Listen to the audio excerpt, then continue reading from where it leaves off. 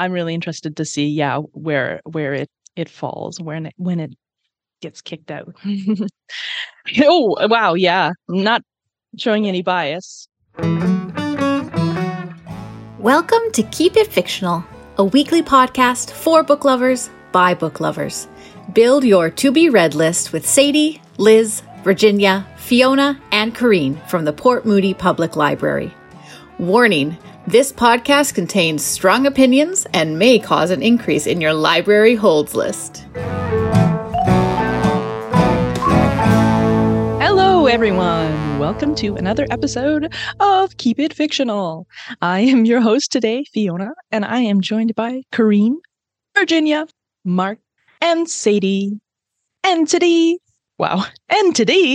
real Canadian. That was not intentional, but it is a good segue for what we are going to be talking about today. Me and my book friends have each chosen a Canada Reads finalist that we will be talking about today. So there are 5 books and 5 of us, which is very convenient.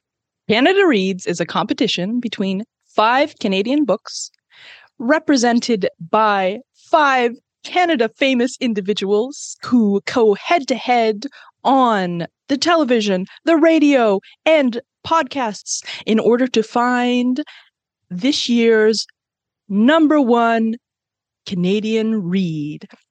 This year we have an exciting array of books represented by some great people. So I will let each of my book friends introduce their book, but I just want to let you know who you might see if you tune in between March 27th and March 30th to watch the debate. Books will be represented by Jeopardy super champ Matea Roach, actor Keegan Connor Tracy, the amazing Bhangra dancer Gurdeep Panter, TikTok creator Tasneem Geety, and actor Michael Grey Eyes. And all of this is hosted by Ali Hassan, and they will choose the top book. But at the moment, right now we have a 5-book shortlist. So we are each going to take a moment to talk about that book that we were kind of assigned. It was a little bit of okay, well, I claim this one, so what are you going to do? Oh, well, I've already read that one, so what are you going to do?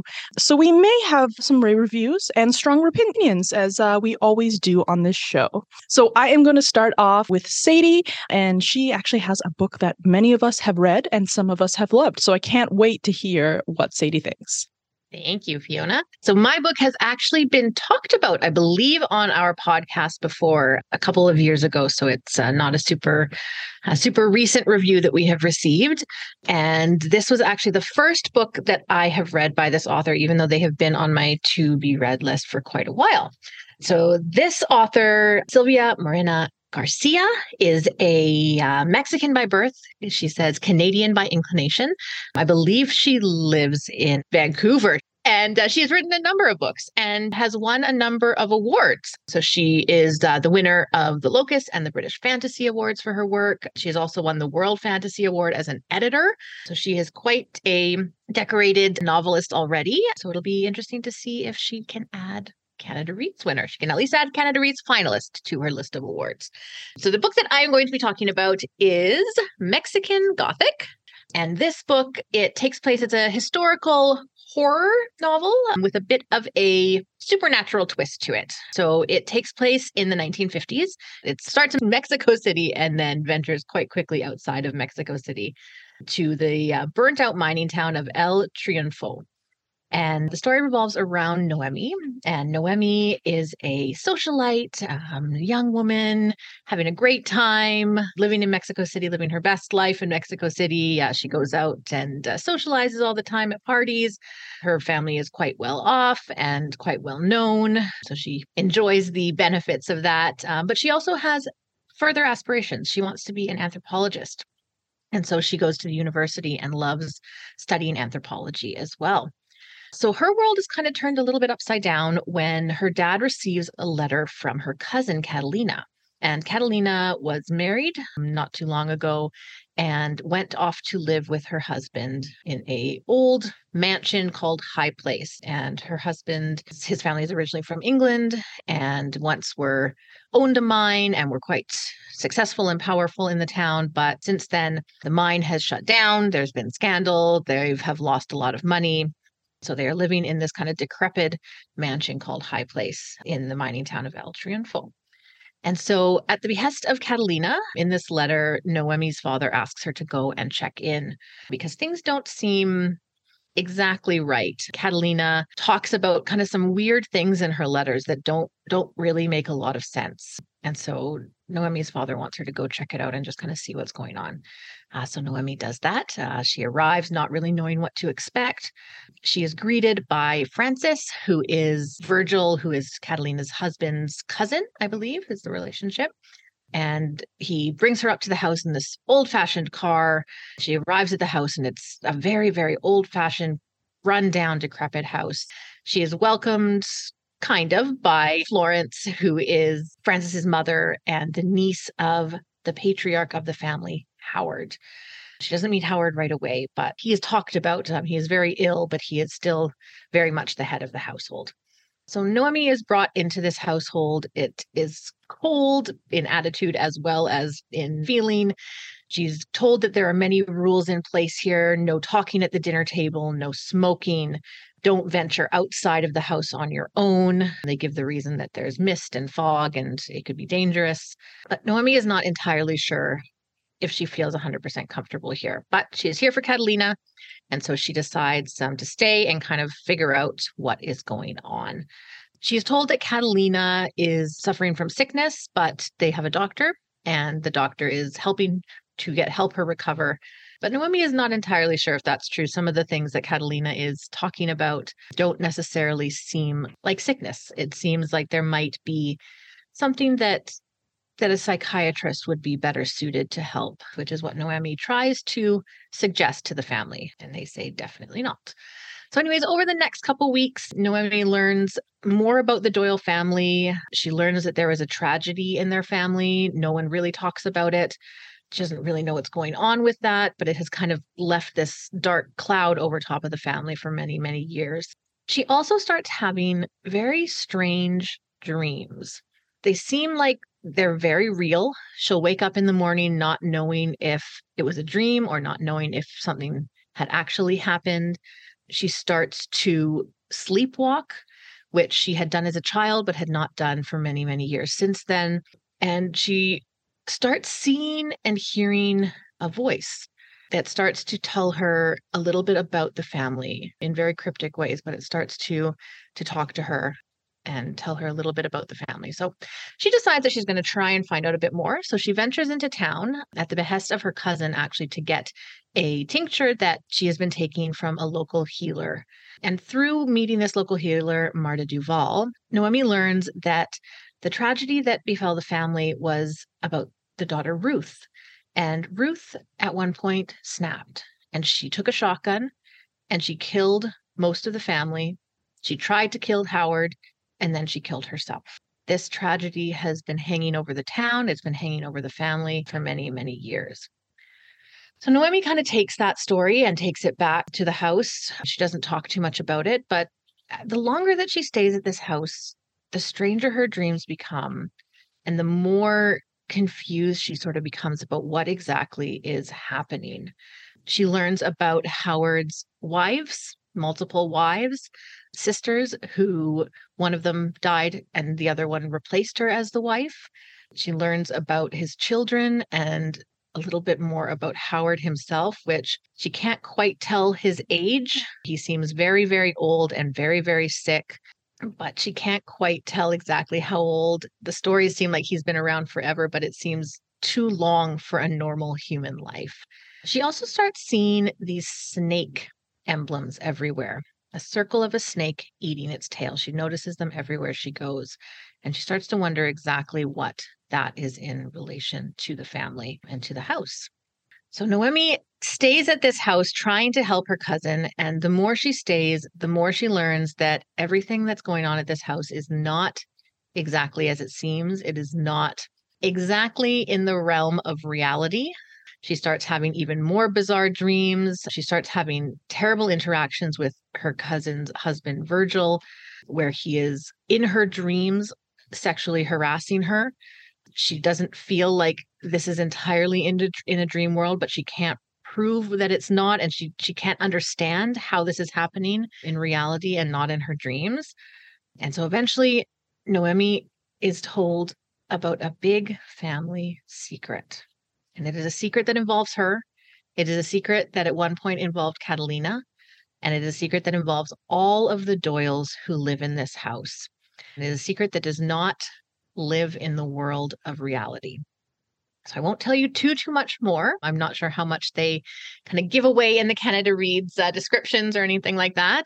But yeah, so it is classed as a horror novel, I believe, which is not actually the genre that I tend to go towards. I wouldn't say that it's scary. I would say that there are definitely some gross descriptions that I struggled with. So that may kind of be the horror aspect of it. And there were definitely some pretty disgusting bodily things that are talked about that I struggled to read through. For the most part, I did actually enjoy the book. I found myself kind of going along with Noemi in the story. I found that she was a sympathetic character for the most part. She did make some decisions that I don't know if I would have in that place, but I don't know what I would do in her place. So, so I found it to be a pretty good read.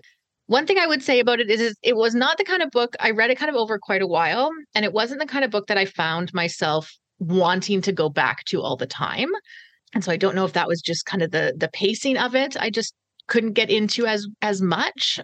But I did, in the end, I was definitely reading through the pages and wanting to get to the end. And so I think that Garcia does a good job at the very end of kind of amping up that suspense and the story to make you want to keep reading it. I think if you are looking for something historical with a bit of a supernatural twist, but kind of gearing more on the atmospheric sort of horror idea, I think that it would be a really good fit. As I said, there were hard to read parts. So if you're not great with kind of more gross type of things, then that might be a struggle, but it did not necessarily impede the reading of the book in my mind. It was just kind of a part where I would read it like, do not want to read that again. Yeah. So I think I gave it a solid 3 out of 5. So not my absolute favorite book, but definitely something that I could see recommended to people who were kind of looking for a certain type of book. I'm curious to know, I know a couple of my other book friends have read this one. I think that Karine has talked about this one on the podcast, as I mentioned before. But yeah, so I'll be curious to kind of see what other people think about it and what all of Canada thinks about it, and how the debates go, and see kind of where it falls in the Canada Reads lineup. So that was Mexican Gothic by Silvia Moreno Garcia. Thank you so much, Sadie.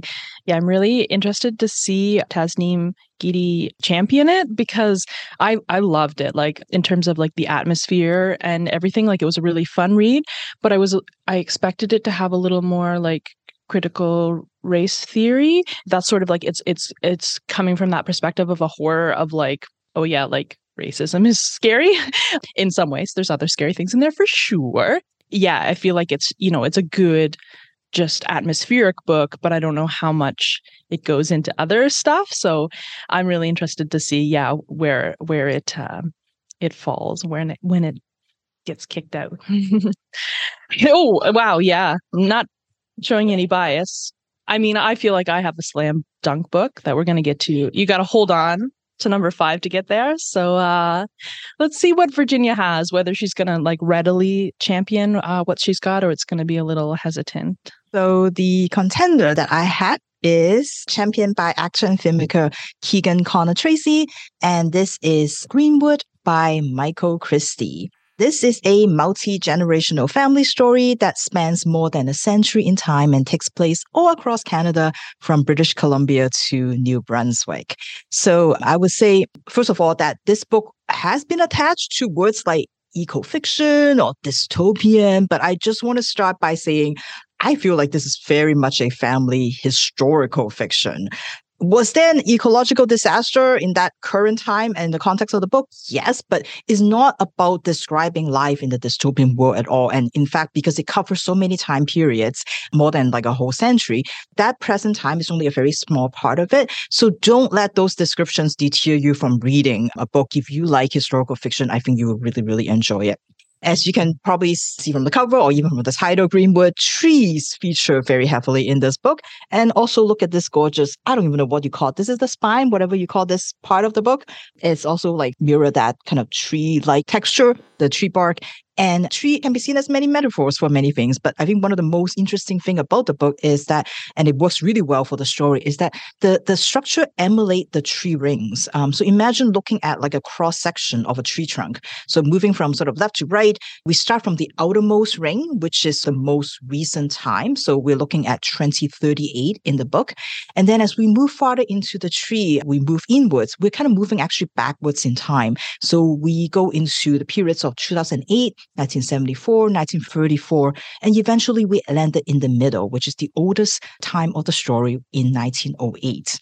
And then we'll be moving back out. Now we're moving forward in time again. So we visit those years once again. But now that we have the knowledge, we have some more information about and some more background about what happened.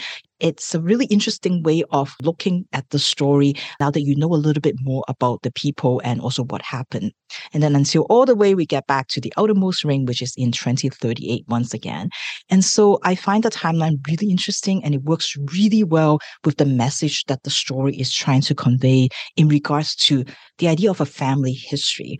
So that was probably my favorite thing about the book. And you all know that I like a time hopping book. I'm one of those weird people that like to be confused by a timeline that jumps all over the place. But I would say because this is still very linear in some ways, because it's just moving backwards and forward, but in chronological order, I think it's never confusing. So it will appeal, I think, to different types of readers who like their timeline straightforward and also maybe like their timeline a little bit different. So let's start with sort of the current day in the book in 2038, where we meet Jake. Jake is working as a tour guide at the Greenwood Arboreal Cathedral. Even though it's called a cathedral, it's really a resort. It is located on an island off the coast of British Columbia. And in 2038, Canada has become what the author called the panic room of the world. It is one of those places that still have not been impacted yet by the event called the Great Withering, which is this fungus that has infected and killed a lot of trees all around the world. And so as a result, the earth is sort of like a giant dust bowl. Many people developed chronic respiratory diseases that are fatal. And this island and many parts of Canada remains unimpacted. And so it becomes a sanctuary. And of course, when you become a sanctuary, it is only accessible to the richest people, to the most privileged people. So these tourists, they come to the resort and they come to be here to be with nature, to feel that wonder, that serenity, that awe that nature inspires. And as Jake says, to pretend that everything is okay and that the world is not falling apart. And it's Jake's job to feed them those lies. Jake has a degree in botany and she's a scientist. You know, she's done lots of research. She knows a lot about trees. So she's very, very overqualified for this tour guide job, basically. But with a massive student loan, you take what you can get. But Jake suspects that it's not really her degree that get her hired. It's probably because they just find it kind of amusing that her last name happens to also be Greenwood, which is the same as the cathedral. So they figure, oh yeah, why not? Why not hire a Greenwood? Well, one day Jake was requested specifically for a private tour. And she was quite surprised because she doesn't get a lot of those. Like, she's a good tour guide, but she's not the best one. But she was even more surprised to see her ex-fiancé, Silas. Thankfully, Silas is not coming here to rekindle old flames. He's here for a business. He claimed that he is here to help Jake get back what is rightfully hers, because he believes, and he said he has found evidence, that Jake is actually a Greenwood, the Greenwood, related to the company that now owns this island and owns a lot of other business all around Canada. And so Silas believes that he and his law firm has found so many evidence to support this claim that he can help Jake get back all of this and it could all be hers. So with that, we leave the current time and we move to 2008 and we meet Liam Greenwood. We start to meet people that may or may not be related to Jake. So we have Liam Greenwood, Jake's father, whom she has never met. He's a carpenter and he does gorgeous work with reclaimed wood that he gets from a farm in Saskatchewan. Much to the horror of his mother, he makes furniture for big corporations and business because he's so good at it. But right now, when we meet him, he is on the floor, wondering why he can't feel his legs. Can't quite remember what happened, but it seems like he might have fallen off while he was on a job. Then we go back to 1974 and we meet Willow Greenwood, Liam's mother, therefore Jake's grandmother. Willow could have a life of luxury, she could have a life of comfort, a life of stability, but instead she decided to give it all away. She gave all her inheritance away and chose to live in a van with her young son Liam. Instead of living in a house, enjoying everything that she can, she drives from place to protest, to sabotage all the logging companies that are destroying the forests that she loves so much. And because of that, she's frequently in and out of prisons. And Liam's upbringing is very, very unstable and is something that he deeply resents because he never feels that her mother cares about him at all. Then we move back a little bit to 1934. We meet Harris Greenwood, Willow's father, the owner of the Giant Lumber Company and many, many more companies around Canada. And you can't go anywhere without seeing that Greenwood logo. But the market has crashed. And so Harris is trying really hard to negotiate different deals, including deals overseas with the Japanese. And this is just at the brink of World War II. So it is not a deal that people look kindly upon. Harris has lost his eyesight since he was a teenager. So for this trip to Japan, he decided to finally hire a describer, not to help him navigate because he has got used to it and he's quite good at, finding his way. He doesn't need help, but he wants to see the world in a different way. And so he hired an Irish poet to help describe the world to him. And so we get to learn a little bit about his relationship with this describer that goes beyond the employer-employee relationship.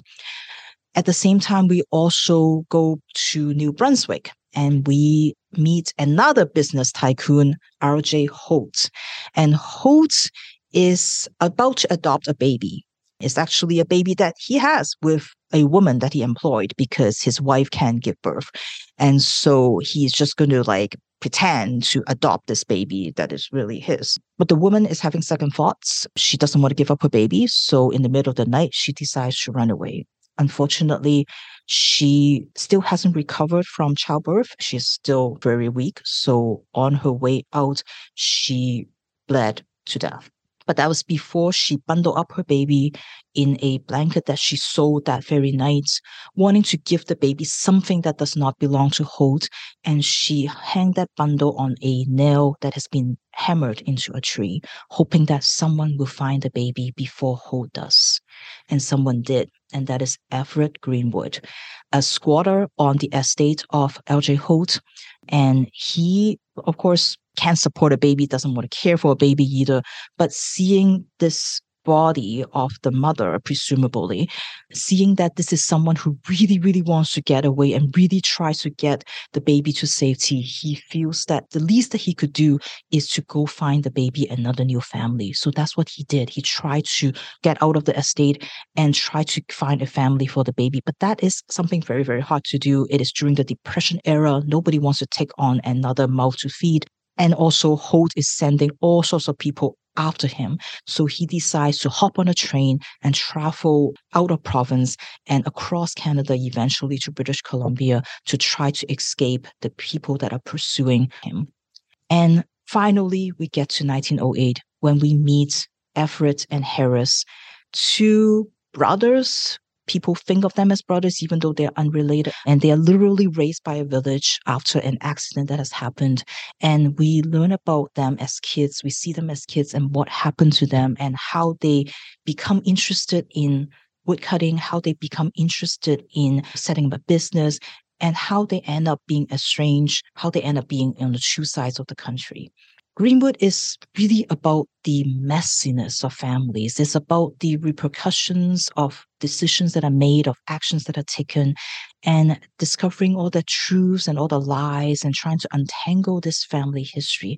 And like a tree, the past is really inside all of us. We carry that history, we carry that trauma with us, whether we know it or not, and whether we like it or not. And as our characters discover and learn more about their family stories, maybe about why their parents or why their grandparents did what they did, it's not so much about forgiveness because harm has been done, but it's more about that understanding and trying to find a way to move forward. And I think because of how the book is structured, we get to know these characters in a very short period of time in their lives and through very specific incidents. So it feels very immediate, it feels very personal, it feels very intimate. And I quite like that about the story. And I think despite covering many, many events, and again, some description of the book sell it as, oh, it's a mystery, or it's like, you got a thrill of a chase across the country. It's really not about the plot. It's very, very much about the people. And of course, that's what gets me reading. But this family story never feels melodramatic, but it doesn't mean that it doesn't managed to be tear-jerking in many parts. I was kind of surprised that when I was like, I didn't realize I was crying until I was like, oh, what is this? Like, why am I crying at this story? But it's touching in many different bits.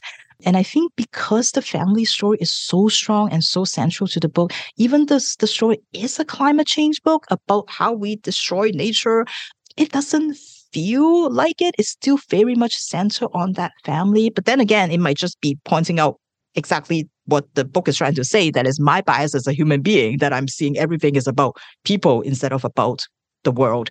So yeah, this is going to be a great read for anyone who love family stories, who love historical fiction. And I'll leave you with a quote from Michael Christie. What if a family isn't a tree at all? What if it's more like a forest, a collection of individuals pooling their resources by intertwined roots, sheltering each other from wind and weather and drought?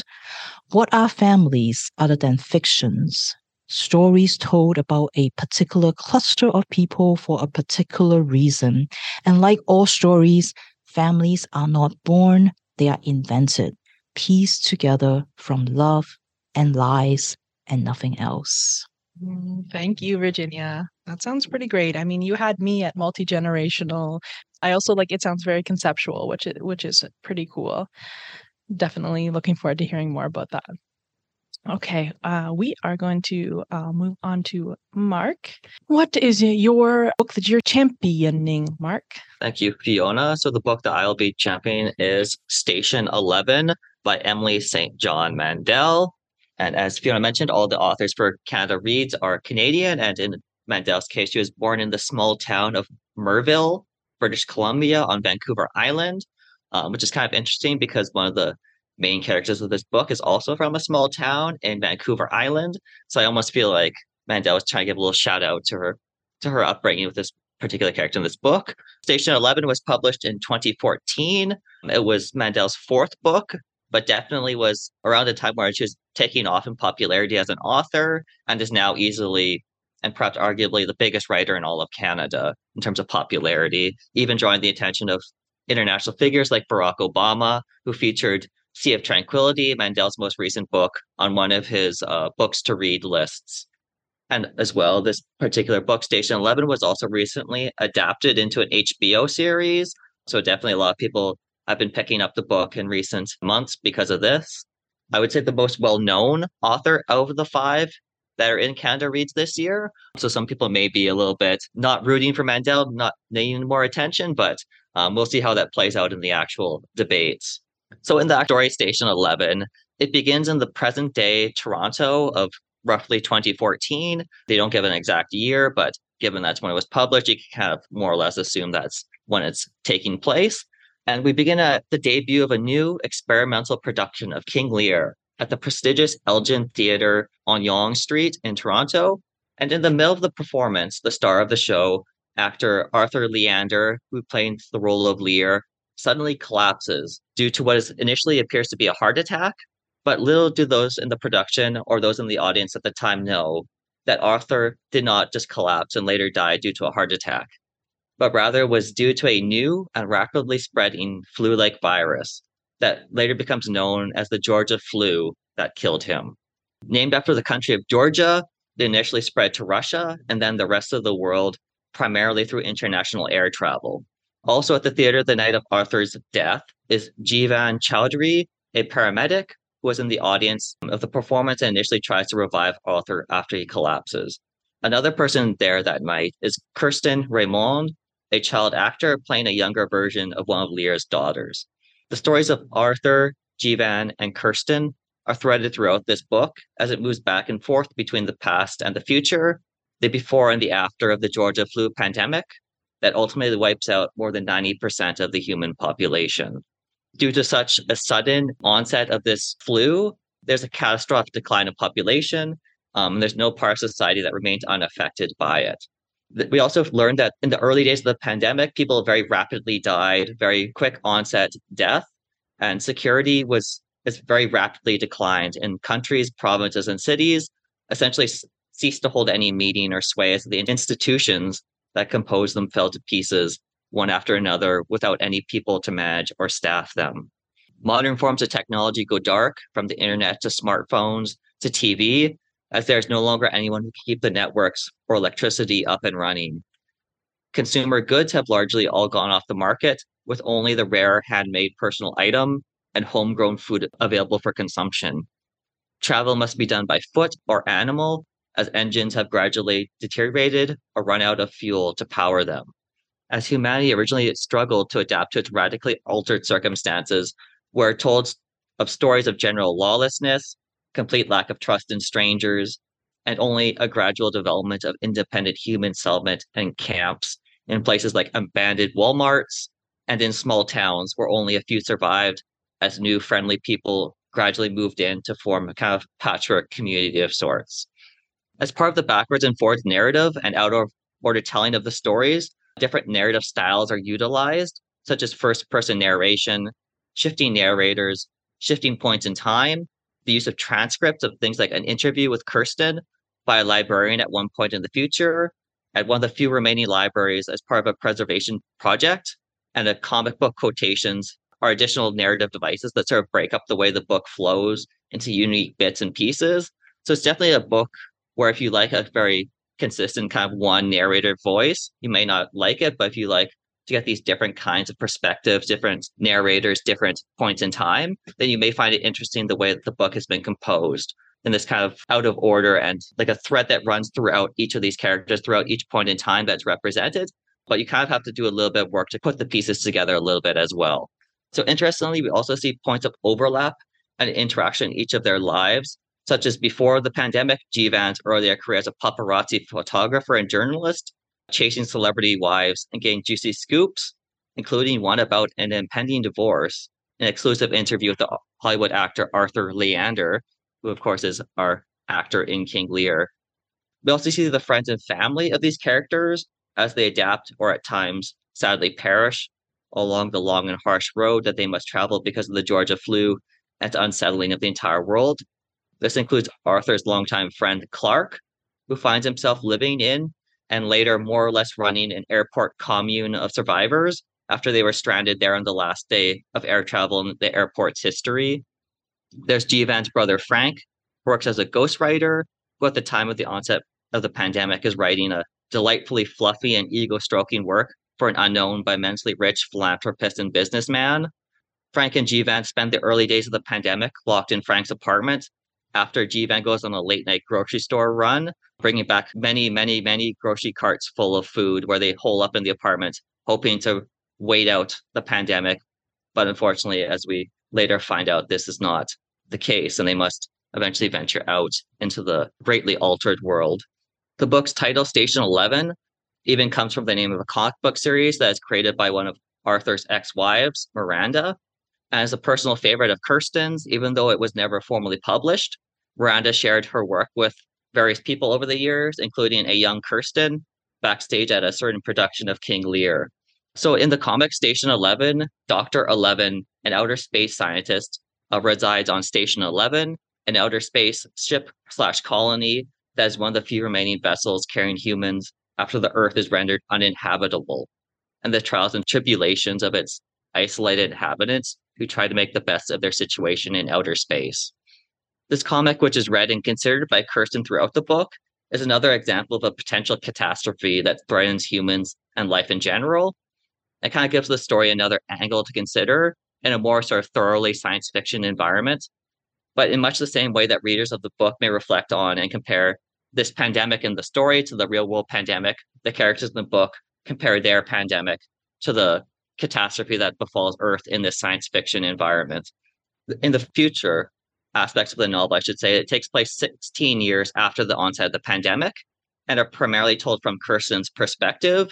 And at this time, Kirsten is now a member of a traveling performing arts group known as a Traveling Symphony. And it's through her travels with this group that we see much of the pandemic-altered world. The symphony is primarily composed of classically trained musicians who perform European symphonies, quartets, and other associated pieces of music, but also a group of actors who perform plays, especially those of Shakespeare, which is Kirsten's part in this Traveling Symphony.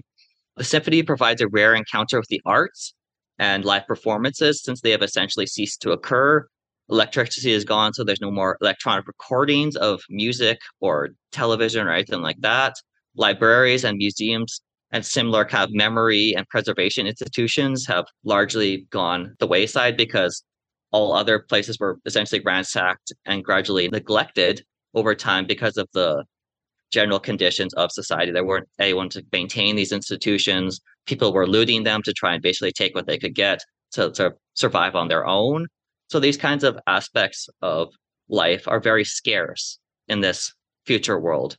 And the members of the symphony are driven by a collective love of the arts and belief in the importance it can give to people's lives, that the means of the works that they perform are still entirely relevant to the lives of people, and sort of leads to their motto emblazoned on the side of their traveling caravans, because survival is insufficient. It kind of gives a feeling to the book that there's these other things that people can still strive towards and feel a connection to beyond simply living a life and not dying a horrible and diseased death. So for the most part, the symphony has this dedication to their craft, and together they kind of form a kind of chosen family that's formed between its members. There's very close connections between them. And it's interesting to see the relations between the characters like Kirsten with another actor, Saeed. There's the violinist Dieter, the conductor of the symphony, and these other characters. You get a lot of interaction between them and kind of see like this kind of camaraderie and shared love of their craft. That is also a very important part of the book, the dedication to arts, acting, music, and these things, even in a very deteriorated world, how they can still live on. In this world, there's also frequent reflection among the characters about the world before the Georgia flu, including the people that they lost, their favorite memories of people, places, and things. And in this way, there's a kind of inversion of Jean-Paul Sartre's famous aphorism that hell is other people. And instead here it's altered to hell is missing the people that you love. Again, connecting to this idea that the loss of the past world and reflecting on what truly was important in the world, not necessarily like affluence and things like that, but the people, places, and memories that tied them together. So it's interesting to see that aspect of the story as well. On their travels, the Traveling Symphony also begins to hear rumors of a museum that's supposedly collecting notable remnants of the time before the pandemic, a museum of human history that they begin to travel towards, hearing that several former members of the symphony may be residing there now. There's also encounter current to the Traveling Symphony's feelings of optimism and uplift. There's also continued fear, dread, and control represented by a traveling prophet who has been gathering followers, stores of weapons, and abducting people to take as part of his traveling group of people. That sort of represents a counter current to this more slow and gradual uplift that you see in the Traveling Symphony. And we also find out later on that this prophet may also have a surprising connection to these characters of Kirsten, Arthur, and Clark, Arthur's former friend. Throughout the story, whenever we're introduced introduced to a character, there's usually a surprising kind of connection between these characters in different points in time, that they may have known each other at some point in time, or they cross paths in some way, and tries to draw connections between them in these surprising or interesting kind of little ways that I thought was an interesting way to introduce characters and relate them to one another that you don't always see in a novel. One thing that I will also mention is that in Mandel's work, this one in particular, you don't always get like a sort of neat and tidy, altogether wrapped up kind of ending. As you can kind of imagine with the world in the state that it's in, there isn't like a perfect happy ending to the story. It kind of leaves things a little bit more open-ended. So depending on your opinion of that kind of storytelling method, you may or may not like the latter stages of the book and then the final conclusion of it.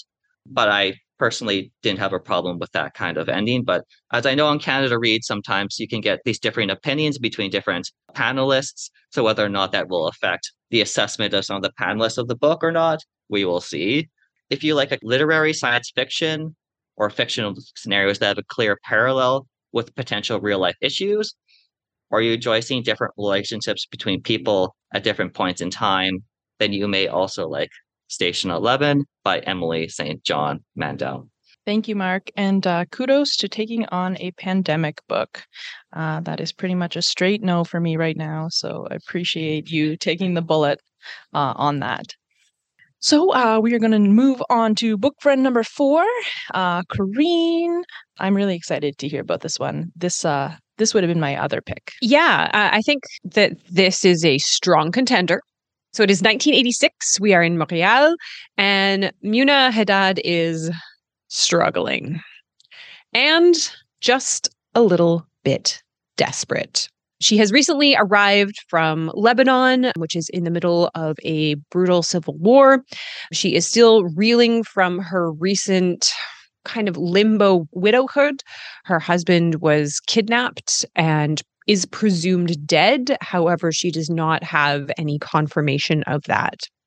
She is living in a small apartment with her young son, Omar, and the money that was given to her by his family to start over their life in Canada is running out. She is by trade a French teacher, and one would have thought that in Quebec, this would be an asset. However, as soon as she arrives, she realizes and is point blank told that no one wants to learn French from a foreigner. And so the important qualification that actually got her immigration papers to Canada is suddenly useless. And so with very, very few options left, she responds to an ad in a newspaper looking for call center operators. And she shows up at an information meeting for Nutrifort, a diet plan which will send you boxes of pre-portioned food to enjoy and help you lose off those pesky pounds. Now, as a hotline operator, Muna will be renamed to Mona, and she will be the comforting voice on the other side of the line who will coach you through all of your weight loss problems. And maybe not just their weight loss problems. So, in the middle of selling Nutri-Pizzas and Nutri-Shakes and Nutri-Snacks, she also just starts listening to people. Listening to their problems, listening to their confusion about life, their sorrows, their families. She is the one voice on the other side of the line that listens to people express their deep well of grief at the passing of their parents, their isolation, their depression, their really crummy husbands who are cheating on them and then announce it on Christmas Day. Like, come on, like give it 24 hours at least, Boxing Day. That's a Boxing Day conversation. As she listens to their isolation, she comes to realize her own isolation. How, because of the loss of her husband, because of her situation in life, she is cut off and alone. But she is not the only one who is alone in this cold city. So, this is the book Hotline by Dimitri Nasrallah. Is it really hard to read this book without hearing the song Hotline Bling in your head? Yeah, it's really hard. It's really, really, really hard. That is the struggle that I had. So it is the story of that kind of tension between assimilation and immigration and integration. The author actually based this story and the character off of his mother's experience in the 1980s. So she also was a French teacher from Lebanon. She came to Canada and found that she could not get work doing what was her profession. And so she ended up working in a weight loss call center. And so he kind of took this idea, his own experience, he says, was of the child who felt lonely and neglected and didn't understand what was going on in the adult world, and tried to kind of reimagine it from the point of view of his mother, who is trying to make ends meet. And when he finally presented this book to his mother, this is actually his fourth book. She's a little bit worried about reading it because she's like, this is, really close to my own story. This is like my own life that you're kind of playing with. And at the end of it, her response was, well, I think this is the first of your books that doesn't seem like it was written by an angry young man, which is a very mom thing to say. So it is, on the whole, a very optimistic book, I would say. The end, you kind of laugh, you kind of cry as Muna finds her own way to kind of make peace with her new home, to make peace with her new life, and start to kind of build her own community after isolating herself for so long. And I think that one of the reasons that Gurdeep Pandher, who is championing this particular book on Canada Reads, is that he found a lot of parallels with his own life, especially the first year or two of immigrating to a new place, adjusting to the systems and the struggle of trying to find your place in somewhere that's totally new, the challenges, the hardships. But it is at its core a very hopeful book. It is a very optimistic book. It's a lot of his early books, he apparently writes from more of an angry young man perspective. And this is a much gentler, kinder book than perhaps his earlier works. If I had to have like a little bit of a criticism of it, it's that it's a little bootstrappy, in that if you work hard, if you work the hardest you can pull yourself out of any situation that you happen to be in, and everything will work out if you just work hard enough at the scam weight loss center. And again, that's another thing that I think the author doesn't leaves it up to us to examine the fact that she's essentially working for like a scam company. I mean, it maybe works for some people, and she's in some ways taking advantage of them in her 18-minute conversations of saying, how's your life? How's your husband? Have you tried our new pizza? Like, it's a little like ethically dubious. And especially as like Muna at some points kind of like struggles with her own weight, it's kind of like a little odd to not examine that more than like you would. But I don't think the book is trying to do that. It's trying to kind of show that struggle of that first year coming to a new place. And I think it does a good job of kind of lightly touching on the very specific experience of people who are immigrating to Quebec, and the tension there between like the language, the culture, the very, very specific systems that are set up there. And that's kind of what he really wanted to do, is show that, specifically within Quebec, sometimes immigrants and newcomers are invisible. They're invisible in that society because it is very focused on the language and the very specific image of what Quebec is. And so he really wanted to highlight the experience of newcomers in that particular place and time, and especially show that the system, especially in Quebec, but everywhere else in Canada as well, is really difficult to navigate. It is not clear. It is not fair. The education system is not fair. The rental system is not fair. It is all stacked against newcomers in a way that it does not set people up for success. And I think that that is one of the things that this book does really well, is it kind of exposes the lie of the immigration system in Canada, in that you are graded on a system of qualifications that you might have, which will make you more appealing to the people making decisions. So in this case, the fact that Muna speaks French and is a French teacher is seen as incredibly advantageous in her application. However, as soon as she gets to the country, gets to Canada, her qualifications mean absolutely nothing. And it's the same story that's kind of told by different characters in the book as well. Accountants, doctors, dentists, pharmacists who are all promised a life based on their qualifications. And when they arrive, it is all an illusion that was sold to them. I think that the book is very effective in that way. And, it is a story, as Gurdeep Pandher says, a story of racism, loneliness, belonging, single parenting, but ultimately of hope. It is the determination of Muna to make a life for her child Omar, but also for herself, which I think is really quite lovely. And, it was something that I also had to self-interrogate it. Should every immigrant or newcomer story be one of sadness? No. There needs to be all sorts of narratives in there, and a lovely, uplifting story of hope and belonging is just as important and just as profound, I guess, is the word that I want to use.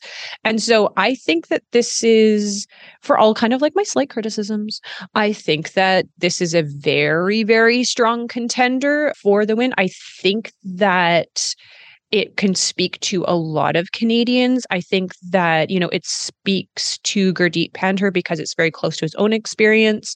I think that it will speak to a lot of people who should be more aware and have their eyes open to what the experience is like of coming to a new country and trying to navigate new systems that are not built to accommodate you in any way. And so I think this has got a chance. I think it's a real contender. I think it's going to knock some other books out. So if you can get over the fact that it's going to put Hotline Bling into your head for years, I would definitely suggest picking it up. I think it is a strong contender, and I think that it's a book that I'll think about for a long time after. So that is Hotline by Dimitri Nasrallah. Thank you, Karine. Consider me converted. Consider me convinced. Was very nice. All right, we are coming to book number 5 here, and it is the only memoir on the list, but it is right up my alley because it's a graphic memoir, and it is by the great Kate Beaton. This is Ducks 2 Years in the Oil Sands, and I'm going to start out with story context and then review. So it is 2008. Kate Beaton has returned to Mabou, Cape Breton, after her undergrad at Mount Allison University in New Brunswick. And she has studied anthropology and, I believe, history in preparation for a career in museums. However, like many of us Canadians, she finds the reality is that she is underemployable and greatly in debt with student debt. So she hears that taking a job in the oil sands may be a good way to get rid of her student debt. She ships out after many conversations with her parents about how maybe she should be a teacher or a nurse, but ultimately decides, no, this is it. I'm just gonna tie that up. I'm just gonna get rid of these loans, suck it up now, and benefit later. So she's 21. It seems like she doesn't have a lot of expectations or preparation for her new job in Alberta. She ends up working in the Tool Crib, which, as someone who has never been to one of these places, seems like a place which people who are out on the ground come to get specific tools. She finds them in the shed, kind of like logs, what they are, who she's giving them to. And that is kind of her day to day.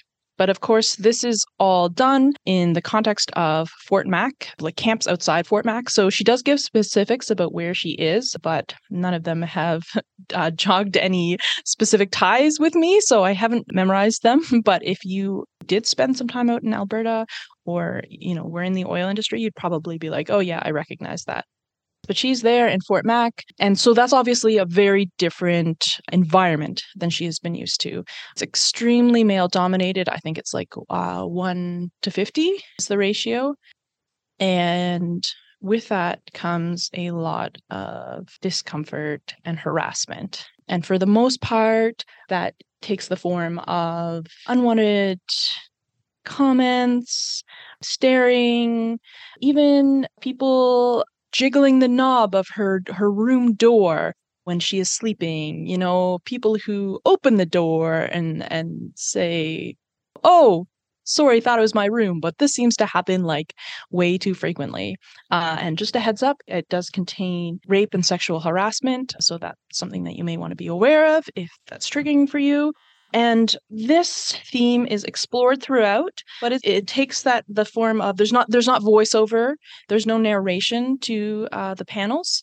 It's all vignettes that sort of build this bigger story. So I really appreciate the way that is done, sort of just laying out the story with less of sort of a reflection. The reflection is done more in the story she builds, not directly. And this actually did come out. I thought I had read it because it was on her website as a webcomic, but what I remember is a lot more about the ducks, which is like very much in the end and like a small portion. So the title actually comes from these like 200 ducks that flew into the oil sands and died, and it received a lot of attention on the air. And I remembered that part of it, but I think that maybe only a portion of it was up on her website like way back in the day. So now you can read the whole thing in context, and it's a thick boy. When it comes to comics, it took me quite a while, but I mean, I never got bored of it. So we have those themes of male-dominated workplace. She definitely touches on the, like the general difficulties of life and the drugs and drinking, the breakdown of families that is happening with all of these men going away. But as she kind of like notes in parts, she's quite naive to that part of the culture. So it's touches base that is happening, but she's certainly not involved in it. It also reflects a lot on the culture in Canada, people from the East Coast, which if you read this book, you will recognize that means east of even Ontario, and that an East Coast is in fact the Maritimes and not Central Canada. But so she does reflect on that, sort of leaving home to come to Alberta and these industries. There's these, like, I waver to say cute, like Cape Breton grizzled old men who were kind of like, yeah, I did the mining industry and that dried up, and I did this industry, and now I'm here in Alberta in the oil sands. And I mean, like, cute is the word that comes to mind, but they also say these like horrible things to her. And she walks that line just like so well of representing these people who are endearing, but also like horrible. And she doesn't make a judgment about it. And I think in part because she sees it really of like, these are my people, these are my Cape Bretoners, and then there's this whole slew of Newfoundlanders. And this is the choice that we're given: stay in the place that you love and perish, or live in this no man's land.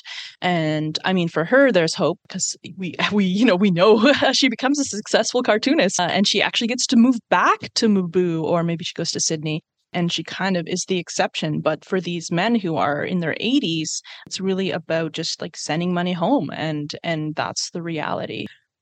So it's really heavy. It's really dark, but it's just so well done. Okay. Story. Context. Kate Beaton! Oops. So you may know Kate Beaton from Hark a Vagrant, which is really funny because this book is so blue collar. And then Hark a Vagrant is what she kind of got known for.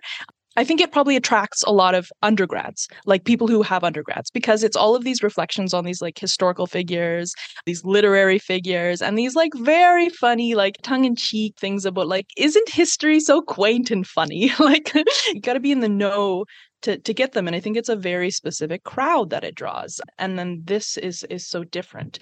Anyway, she has also written delightful children's books such as The Princess and the Pony and my favorite, King Baby.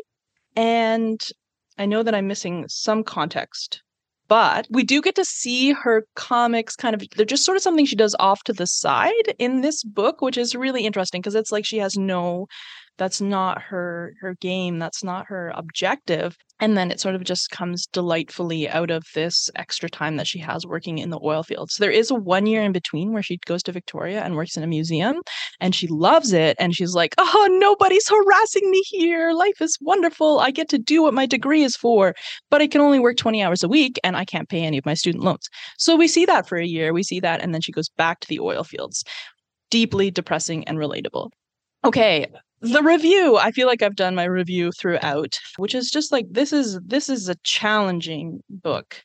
I love the way that she's done it. It doesn't hit you on the head. It just gives you all of this context and gives you an opportunity to kind of decide for yourself. There is criticism that she has even kind of brought on herself, which is that the conclusion, and again, because it's so episodic, I don't feel like this is a big spoiler. She kind of comes to this realization that she hasn't been very aware. She's been thinking about this perspective of her people, her Cape Bretoners coming to Alberta, but she hasn't thought about the Indigenous land that the oil sands are actually on. And so she has this really light bulb moment where she watches an elder talking about a community that is like right down the street from her camp where the oil is leaking into, and it's completely destroying every aspect of their way of life, like literally everything. And she has an aha moment of like, this is really messed up. And that's when well, it seems to simultaneously, like it seems to happen at the same time that she pays off her loans. So she heads home, but there is that little sort of window into the broader look at Canada and the camps on Indigenous lands, which of course they all are. But she kind of criticizes herself in the end note of like, this is a memoir, this is my experience, but, I wish at the time that I had been thinking about not just like, the experience of a white woman coming into this, but imagine the Indigenous women and girls and the way that the oil industry affects them. So I am grateful to it for bringing perspective to this East Coast conundrum, and it's not just the East Coast. I think a lot of people in rural areas in general have this like leave home or like there's not really another option. And I really, as I say, I get frustrated when people think that the East is central Canada. And so I do kind of hope this wins so that everyone can be like, Cape Breton. I mean, when, what was it like Aaron Carter was moving to Cape Breton, and then suddenly people learned about it. I feel like this might be like a better reason for people to learn about Cape Breton. Anyway, did I mention I'm from Nova Scotia? I really enjoyed reading this, and I hope people will pick it up, even if it doesn't win. I don't think I have to hope. It already has, a pretty big profile with Cape Breton, so I think that it is out there. That brings us to the end, to number 5. And just before we say goodbye here, after all of those talks, I would love to hear, has anybody jumped ship onto another ship, not into the ocean? Who do we think who's gonna win? Who's gonna take it home? I think it's going to come down to Hotline and Ducks, and I think Ducks is going to win. Yeah, I was going to say Ducks as well. I as much as I didn't mind my book, I enjoyed my book. I find it interesting that it's the only one that does not take place in Canada of the 5 books, and so I'm curious for a Canada Reads book if they want to go with something that has a more Canadian feeling to it. So yeah, I'm going to say Ducks. Yeah, I also think Ducks is the clear front runner. In my case with Station 11, it's parts of it do take place in Canada. Other parts are clearly sort of across the border in America. So kind of as Sadie just mentioned, that might also have a bit of an impact on some of people's assessment of it when they're making their voting decisions. So I think that Ducks and then Hotline, maybe a slight edge over Station 11 for that reason. But I think those are like the top 3 or more or less. I feel like just for the purpose of being Canada Reads, I think that's probably what it is. I'm not going to comment on which book is actually better because I think there are some other that might be, but I think for the purpose of this Canada Reads thing. Yeah, I feel like it's going to come down to Hotline and Ducks. That would be my prediction as well. And I do think that a comic book always has an edge over, like, people will just be like, oh, well, I can polish that off. And if you're like, well, I've read one, but I really want to get some context as to the others, I can't just vote for one because it's the one I've read. It's like, you're probably going to pick up the comic book. There's also a lot of people who are against comic books. They also don't like comic books. So I feel like that might also be a factor in here because there's bias against it, I think, too. So That's true. And one thing about ducks is that it does the prairies and it does the East Coast and it kind of skips central Canada. So I feel like being set in Quebec definitely gives Hotline that edge as well. but it's also very specific though, right? Like it's also very, so I think these are very specific stories. And, like there might be others that are more kind of like it goes more Canadian or of Canada, perhaps, even to space. So, yeah. I really can't wait to see it. And I hope that we can all have like a little mini like meeting in the hallway when it happens so that we can just be like, oh, I can't believe this. Big stakes. Thank you all so much. I love a chance to talk about this Canada and this literature which we have. So thank you to my book friends for being part of this. I hope you take a chance to pick up one of these before we start the countdown and the debate that will be happening again. CBC Gem will be happening on the radio. It'll be happening on a podcast distributor near you. You probably won't be able to avoid it. I hope you tune into Canada Reads. Thanks, everyone. We'll see you next week. Thank you for listening. If you like our show, please tell a fellow book lover about it. You can find a list of all the books we discussed in our show notes. Join us next week for another fun book chat. Until then, keep it fictional.